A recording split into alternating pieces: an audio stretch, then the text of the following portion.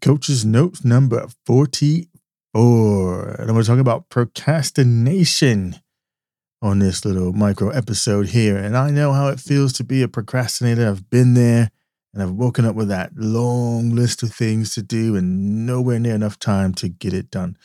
But what I've found that the best way to stop procrastination is to narrow your focus. So instead of trying to do everything at once, break down your project into smaller tasks and set reasonable deadlines for yourself. And then reward yourself for those goals, little Maslow action there, is it?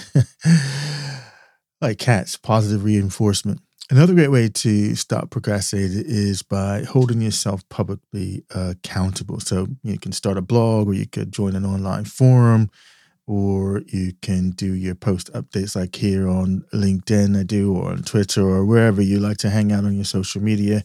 Make that public declaration that you got this thing to do, and then in the spirit of working out loud, keep people up to date. And this will help you to, I guess, to keep yourself honest. So when it comes time to report on what you've done each day, you have someone that you're accountable, your audience, your fans, your friends, whoever, that you're accountable to that action that you committed to do publicly. And last but not least, don't lose momentum. Sometimes when I'm working on a big project, I feel like I'm being pulled in every single direction possible by other tasks, responsibilities.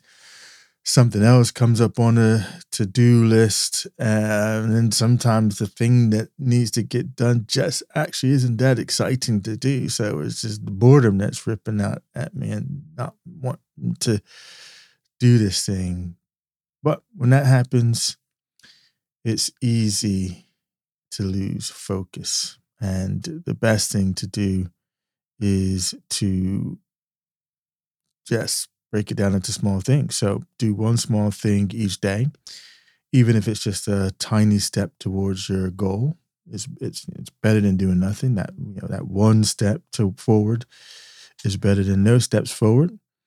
Set up a reward system for yourself, as I mentioned. So, maybe once you've finished all of the steps that you've committed to doing, those couple of 2-3 steps that you're going to do in that day, by having broken the task down to smaller subtasks, treat yourself to something special, like, I don't know, going out with a friend, or having that special coffee that you might like.